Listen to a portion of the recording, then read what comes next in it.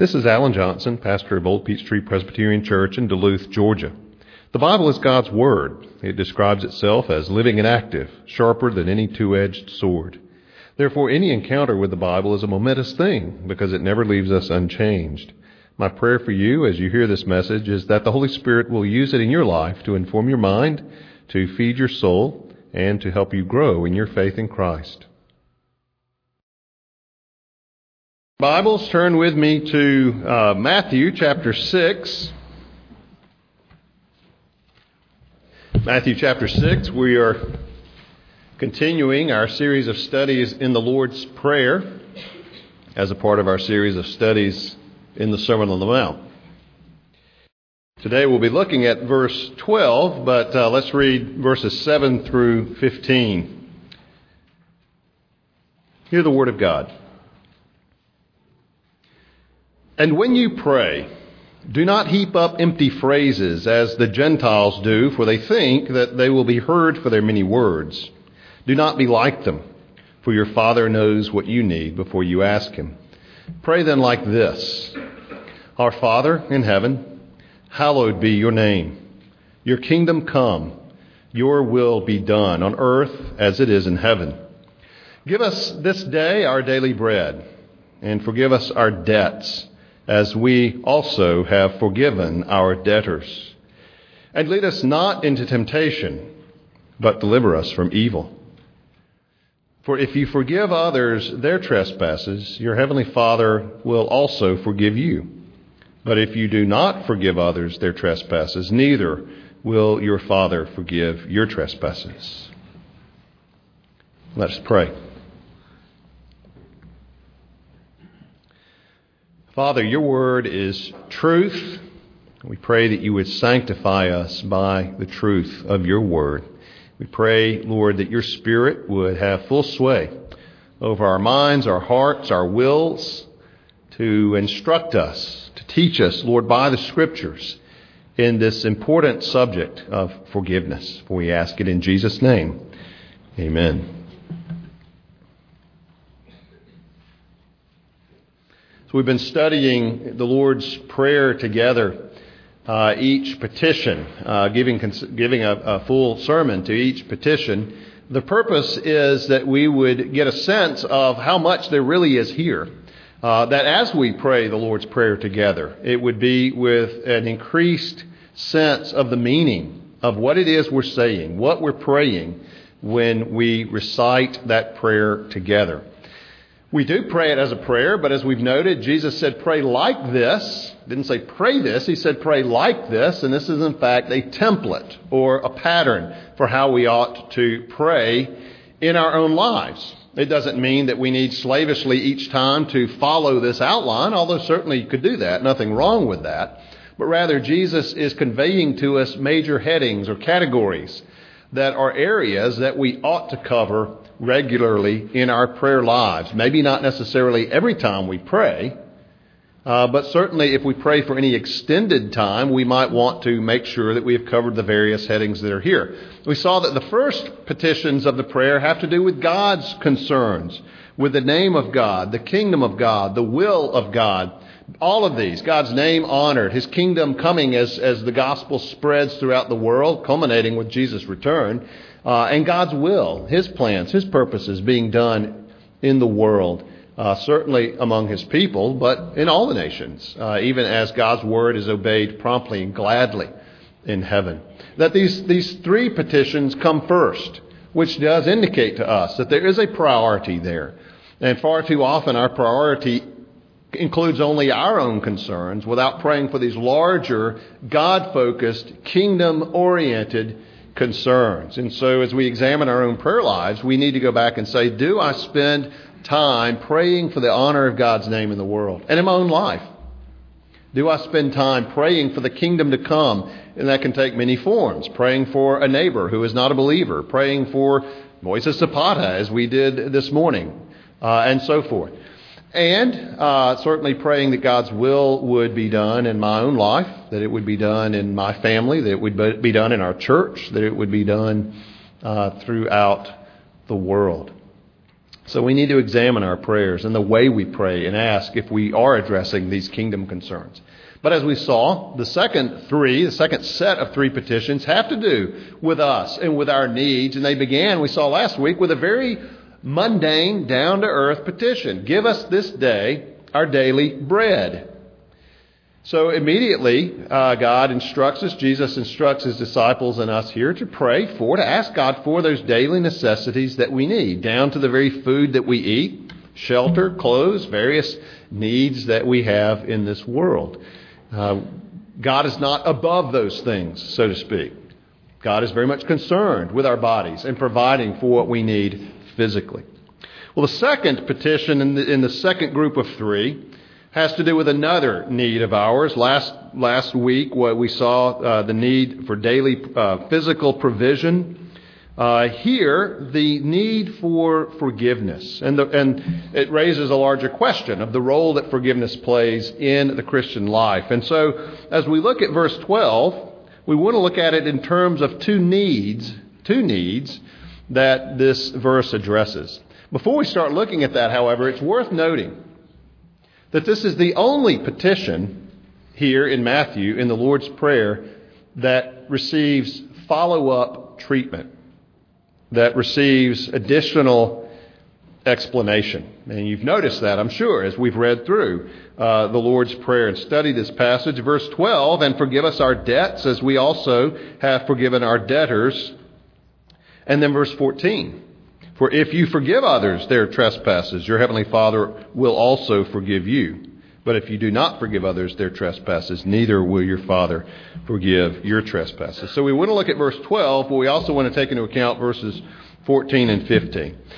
Well, Jesus here speaks to two needs that we have. The first need is the need to ask for God's forgiveness for our sins.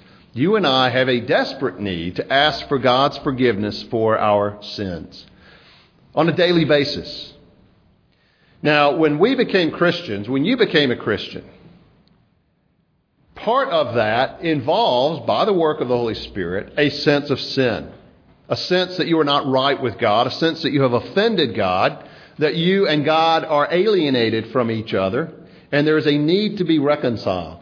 And part of, indeed, the largest part, we could argue, of becoming a Christian involves recognizing not just that we feel lost, not just that we feel aimless, not just that we feel like we lack purpose in life, but the fact is that you and I are sinners, justly deserving God's wrath and displeasure and without hope, save in his sovereign mercy. And God in his grace enables us to see our condition as sinners and to ask for God's forgiveness. To repent, which means to have a change in how we think about ourselves and our behavior, from justifying ourselves, rationalizing our sins, to recognizing that we have offended an infinitely holy God, and that apart from his gracious intervention in Christ, we are hell-bound because we rightly deserve his wrath forever because he is an infinitely holy God. And so we ask his forgiveness. Pray that he would forgive our sins. Now, certainly I think there is a little bit of that here, but Jesus is talking to his disciples, and in fact talking to those who've already done this. And what Jesus is speaking to primarily is our ongoing daily need of asking for the forgiveness of our sins against God. When you and I, as Christians, as those in Christ, sin, it doesn't mean now we're separated from God as we were when we were not Christians and have a need to be saved all over again. But when we sin, it does create a distance, a breach, a coldness, perhaps we might say, in the relationship, even as it would with another human being. Well, what Jesus is speaking here to here is the need for, as children of God, as forgiven, saved sinners, the need for daily asking God's forgiveness. Now, this brings up, of course, the whole question of the reality of sin. Now, the term that is used here is debts. An interesting idea. The idea of sin as a debt owed, as an obligation that we must render. Paul uses this word in Romans when he says, I am a debtor both to Jews and Gentiles. I have an obligation toward both. The obligation is to make known to them the gospel. Same term here, this obligation that we have toward God, this debt. And as we'll see, that's an image for sin that occurs in other places. The Scripture uses different pictures in the words it uses for sin. The idea of falling short of a standard, falling short of the mark, for example. But here the picture of sin is that of a debt that we owe. Now, sin is a reality. And we don't do anyone a service in the church if we downplay sin. We don't talk about sin. Well, modern people don't like to hear about sin. Sin's going to make people leave and not come back. Well, sin is the issue. Your sin, my sin before a holy God. If a church does not talk about sin, it's missing the main point. We can talk about purpose. We can talk about having meaning. We can talk about healthy relationships. But if we don't ever get around to talking about sin, we're missing the big thing, the main point. And so as we look at this passage, we're faced with the reality of sin or debts as Jesus presents it here. Now, sin is something that could be easily misunderstood. I think the Westminster Shorter Catechism question and answer addresses sin succinctly and well. When I was growing up, my parents taught me the catechism. And when I went to seminary, I had to relearn the catechism in order to graduate. But when I got to seminary, I discovered that there were certain catechism questions and answers that stayed with me. I had forgotten many of them, but the many were still there. One, of course, is the first one. What is the chief end of man? Man's chief end is to glorify God and to enjoy Him forever. Well, another one that stuck in my mind is, what is sin? Anybody want to take a stab? What's the catechism? Westminster Shorter, not the children's. The Shorter Catechism answer. Well, the children's too. But what is it? Anybody remember the Shorter Catechism answer? What is sin? Want of conformity. That phrase stuck in your mind, didn't it? Yes. Or transgression of the law of God. Yes, sin is any want of conformity unto or transgression of the law of God. Now, if you want to challenge, explain that to your 5-year-old this afternoon.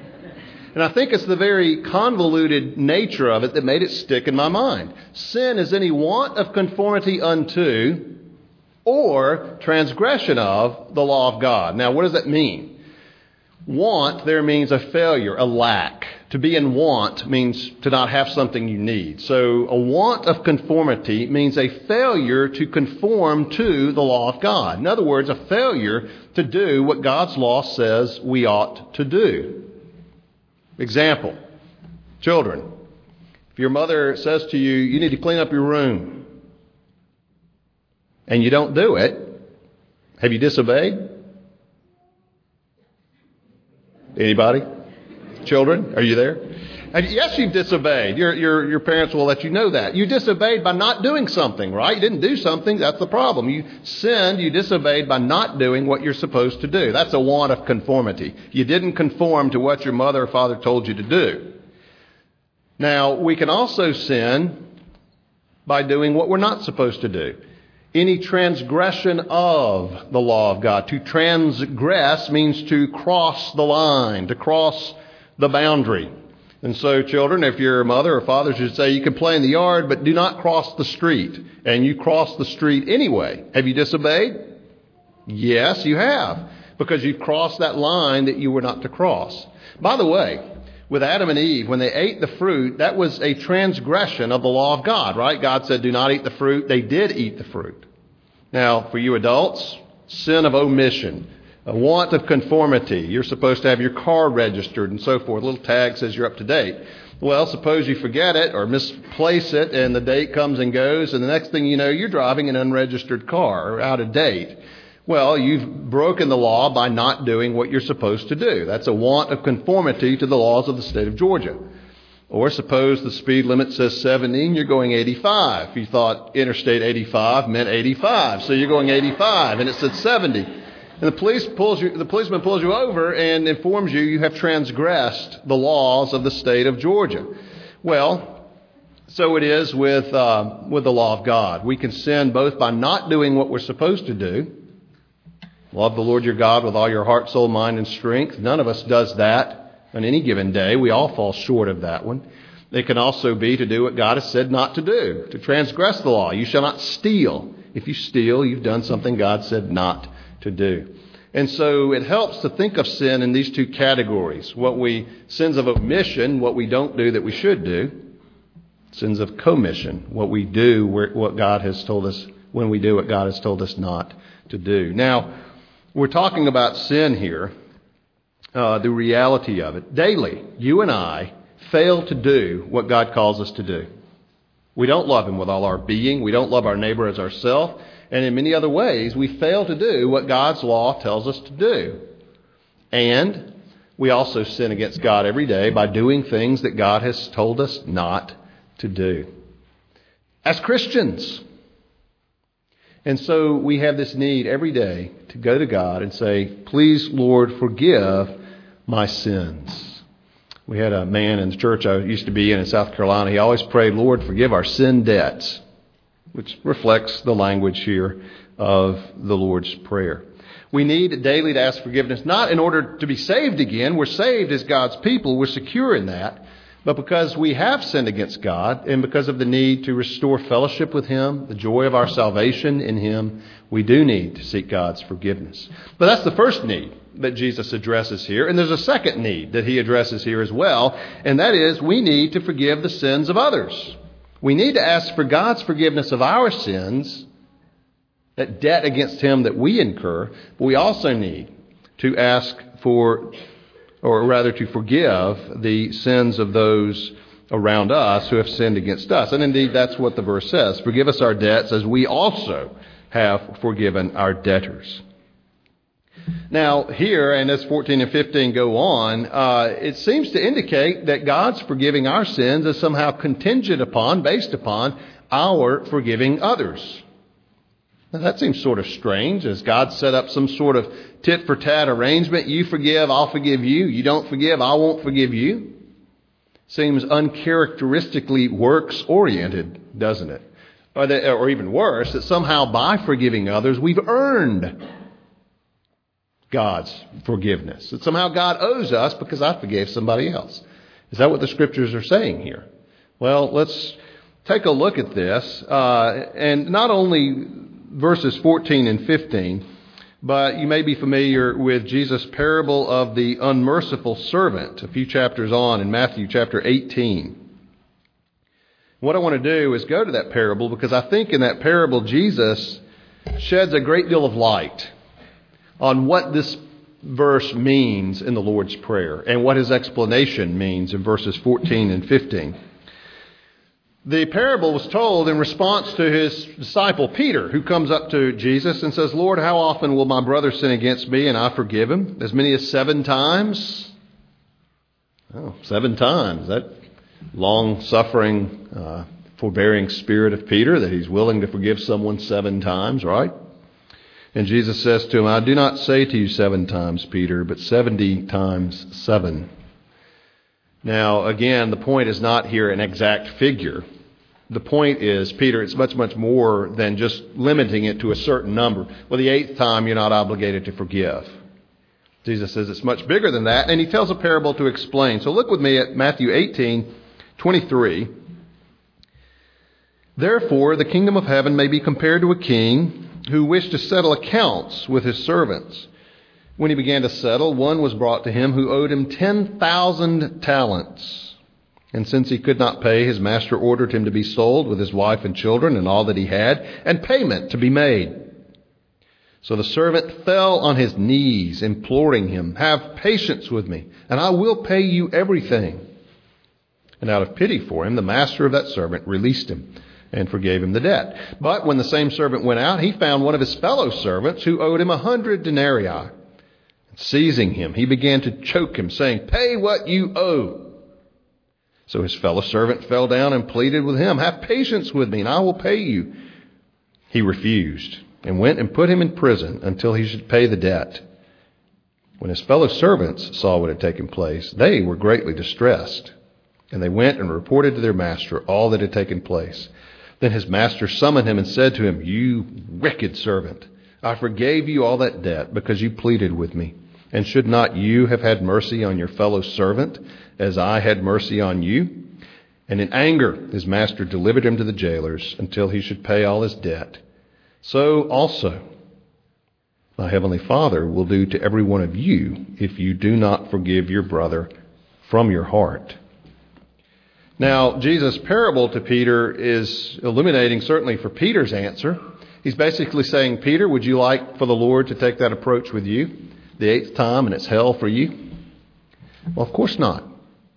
But it also sheds light on the passage that we are studying here, verses 14 and 15. If you forgive others their trespasses, your heavenly Father will also forgive you. If you do not forgive others their trespasses, neither will your Father forgive your trespasses. The point is not a mechanical correlation.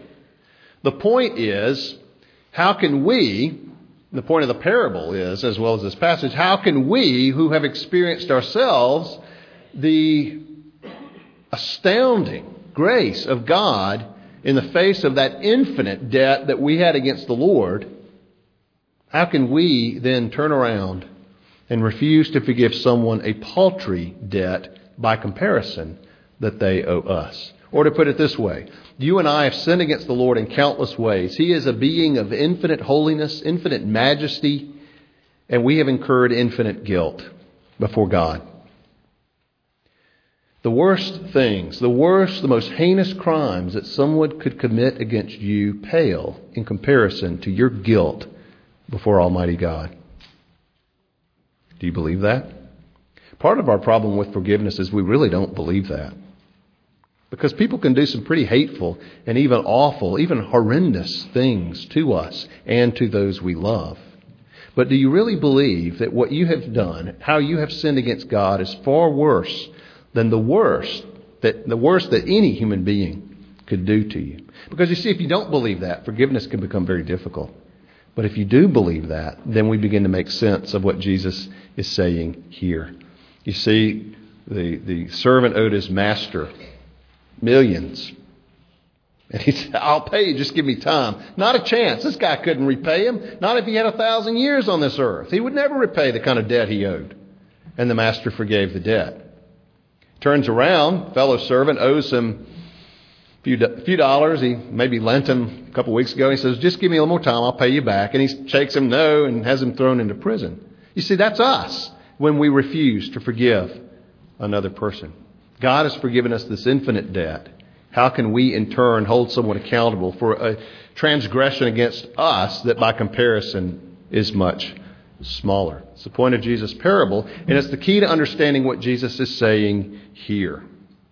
I like the way John Stott puts it in his commentary, talking about the parable as it relates to the Lord's Prayer. He writes, once our eyes have been opened to see the enormity of our offense against God, the injuries which others have done to us appear, by comparison, extremely trifling.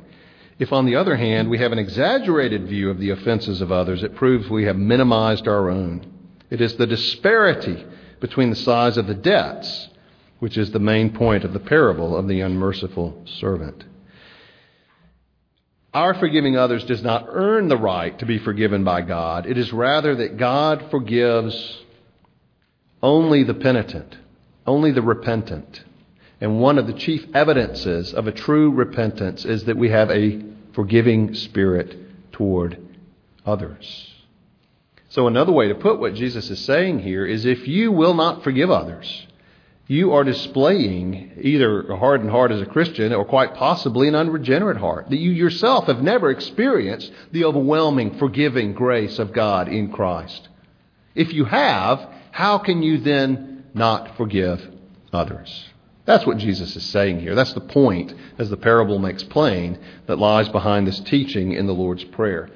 Now, it's very easy in an intellectual sense to agree with that. But forgiveness isn't just an intellectual abstract idea, is it? Forgiveness is one of those things in the Christian life that really is at the very point where the rubber hits the road. It comes into play almost daily in our lives, in our interaction with a husband, with a wife, with our children, with your parents, with coworkers, with classmates, with neighbors. Anytime we interact with people, the whole question of forgiveness is going, before very long, to come into play. However, it seems that a refusal to forgive is one of those respectable sins in the church. You know, there are sins that we gasp in horror. Funny how pride often isn't one of them, but it seemed to bother Jesus the most. And forgiveness, or lack of forgiveness, is one of those respectable sins that doesn't start tongues wagging and yet obviously offends God greatly. Several weeks ago, I had the opportunity to go to Twin Lakes Fellowship at Twin Lakes Conference Center, just south of Jackson, Mississippi. It's owned by First Presbyterian Church of Jackson. Twin Lakes Fellowship is a ministerial fraternal for the purpose of promoting church planting, church health, through the ordinary means of grace. That would be the preaching of the Word of God, the administration of the sacraments, prayer. In other words, what God gives us in Scripture, rather than coming up with new packaged programs that are going to, create the next megachurch or whatever. Using the means that God has given for promoting the growth and the health of the local congregation. There's a tradition with the Twin Lakes Fellowship that in the first evening, the opening service, the preacher is Douglas Kelly. Dr. Kelly was my systematic theology teacher at Reformed Seminary in Jackson. Also had a class with him on Southern Presbyterian history and theology. That's kind of a tradition that Dr. Kelly preaches the first service. And Dr. Kelly preached that first service on forgiveness. And in the course of the sermon, he gave some objections people have to forgiving others, and I found them interesting. Perhaps you will too. Some objections why we don't forgive. Number one, if I forgive someone who hurt me, I'll later be taken advantage of. They might do it again. And the answer to that is yes, you might be taken advantage of, but you give that hurt to the Lord and entrust justice to Him, and you forgive. Number two, this is a curious one. To forgive someone would lower my moral standard. Dr. Kelly rightly observes, God forgives us for Christ's sake. Does that not lower His moral standard? No, it doesn't. God in no way lowers His moral standard. And when we forgive someone, it is for the sake of Christ. It is for the sake of what He has done for us. We're not compromising on what's right or wrong. We're not somehow complicit in wrongdoing if we forgive someone. After all, God has forgiven us. God's not lowered His moral standard by any means because He forgives us on the basis of Christ's death. Number three, third objection. It's embarrassing to ask for forgiveness. They'll know I'm in the wrong. They know it anyway. That's why there's this conflict. Well, this breach. Number four. Well, it's hard to forgive. Yes, it is. As Dr. Kelly put it, take the hand of Jesus and go forward. 1 Peter chapter 2, verse 21 says, For to this you have been called, because Christ also suffered for you, leaving you an example, so that you might follow in His footsteps. He committed no sin, neither was deceit found in His mouth. When He was reviled, He did not revile in return. When He suffered, He did not threaten, but continued entrusting Himself to Him who judges justly. And in fact, as you know, He said, Father, forgive them, because they don't know what they're doing. Take the hand of Jesus and go forward. It is hard to forgive. It can be very hard to forgive. And forgiveness isn't something that comes easily, lightly, or even quickly. Real forgiveness. And you might have to re-forgive. It is hard. But by God's grace, it is also possible. And a fifth objection. But He hasn't apologized to me yet. But if you don't go ahead and forgive anyway, a certain hardness and bitterness will take root in your soul. If you wait for others to apologize, to ask for your forgiveness, before in your heart at least you forgive and let that go, you can become a bitter, a hardened, even an angry person. So some objections that are raised, and of course all of them fall in the light of Scripture and in the light of God's grace in Christ. Well, let me finish with just some brief kind of bullet point review or application here to think through some of the implications of this. First of all, repentance must be a daily part of the Christian life. You don't repent once, you're saved, and then you go on. Daily, we come back to the cross, we repent of our sins, we ask God's grace, His forgiveness, pray for His grace to help us to obey Him in areas where we have disobeyed Him, and we move forward. But repentance, asking God's forgiveness, is a daily part of the Christian life. Therefore, and the flip side of that really, number 2, self-righteousness has no place in the Christian life. In other words, we can't look down on others, not fellow Christians, not non-Christians. What do you have, brother or sister in Christ, that you have not received, that God hasn't given you in Christ? After all, our very confession is we're sinners in need of God's grace. How can we have self-righteousness along with that? How can we look down our noses at the sins of others when we ourselves know our own sin? If we are on our knees daily asking God's forgiveness, recognizing, like Paul, I am the chief of sinners, it gives us a grace and a patience and a forbearance with those around us who sin and who may sin against us. You know, we're not to be like the Pharisee who looked at the sinner and said, thank God I'm not like this man. But rather we're to look at them as someone who too, like us, needs God's forgiveness, needs God's grace. And we also recognize that apart from God's grace, you and I would be right, and maybe were right there too. So self-righteousness has no place in the life of the Christian. Jesus will address this further later on in the Sermon on the Mount. Number 3, we need a sense of the weight of our guilt before God. We need to pray that God would weigh us down with a sense of our sin, that He might lift us up with the riches of His grace. Because the greater your sense of sin, the greater your sense of the heinousness, the sheer wickedness of your sin against God, the greater will be your delight and joy in the grace and forgiveness of God. Remember, Jesus said to the woman, she loves much because she's been forgiven much. The more our sense of forgiveness, the greater our love for and delight in Christ. Number 4, kind of getting back to our text here directly, by God's grace, we can and must forgive others. We have received an immense forgiveness, far greater than any forgiveness we will be called upon to extend. But how can we not extend forgiveness when we delight in and are thankful for the forgiveness we ourselves have received? Number 5, joy in the Christian life requires forgiveness. If you are bitter towards someone, maybe someone in this room, maybe someone in your family, if you are hardened toward them, to that degree, your joy in Christ, your joy in His salvation is diminished. Because there is joy found in letting go a debt someone owes us, a sin against us, to forgive them. Maybe they've asked you for your forgiveness. Maybe they haven't, and you do need to forgive them for your sake, if not for theirs. And if they have asked your forgiveness, how much more is it incumbent on you? How much more are you obligated to forgive the one who has asked you, has apologized and said, please forgive me, and yet you're still bitter and hostile toward them? How can that be, brother or sister in Christ? And then 6th, close fellowship with God and answered prayer call for forgiveness of others. In fact, when Dr. Kelly preached that sermon, the point of the sermon was a spirit of unforgiveness hinders our prayers. And he preached from Mark chapter 11, where Jesus says, therefore I tell you, whatever you ask in prayer, believe that you have received it and it will be yours. And whenever you stand praying, forgive if you have anything against anyone, so that your Father who is in heaven may forgive you your trespasses. Did you catch that? Whenever you stand praying, forgive.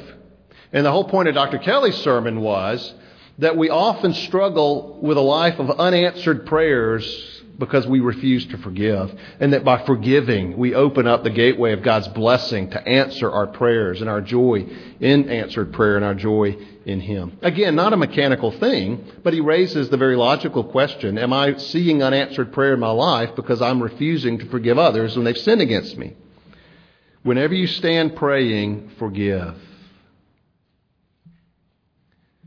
Maybe that's a problem for you. Maybe you're thinking, boy, I've got a lot of prayer, a lot of things I'm praying for, and there are not answers there. I don't see anything happening. Are you bitter towards someone? Is there someone maybe who's even asked you to forgive them and you haven't? Maybe that's what's clogging the line. Maybe that's what's blocking the answers to prayers, to your prayers. And so it's something to think about. Dear friends, as Jesus teaches in the Lord's Prayer, we daily need God's forgiveness. And when we ask for it in Christ, God grants us His forgiveness. And if God forgives us, how can we not forgive others? Let's pray. Our Father, we pray for your forgiveness, for our lack of forgiveness of others. Father, it can be hard. Anger, bitterness can be powerful things. Lord, we can think we've forgiven and we realize we really haven't and we need to go back. But Lord, we thank you that you give grace. And we pray, Father, that we would be people who really have experienced your forgiveness and are regenerate, are new creatures in Christ, and that that's demonstrated by our forgiveness of others. Lord, we pray that you would help us to be like Jesus in this way, to be ready to forgive those even who are doing the worst of things to us. And we pray, Father, that in that we would know the joy of being like him, the joy of salvation, the power of forgiving others, and the power that we see in our own lives by your grace and by your Spirit as we are such people. Father, that we would have the blessing of answered prayer, walking with you, forgiving others. Lord, keep us from becoming angry and bitter and unforgiving, but rather filled with joy, being willing to leave injustices in your hands to forgive others. Lord, forgive us our debts, even as we forgive others their debts. We ask it in Jesus' name. Amen.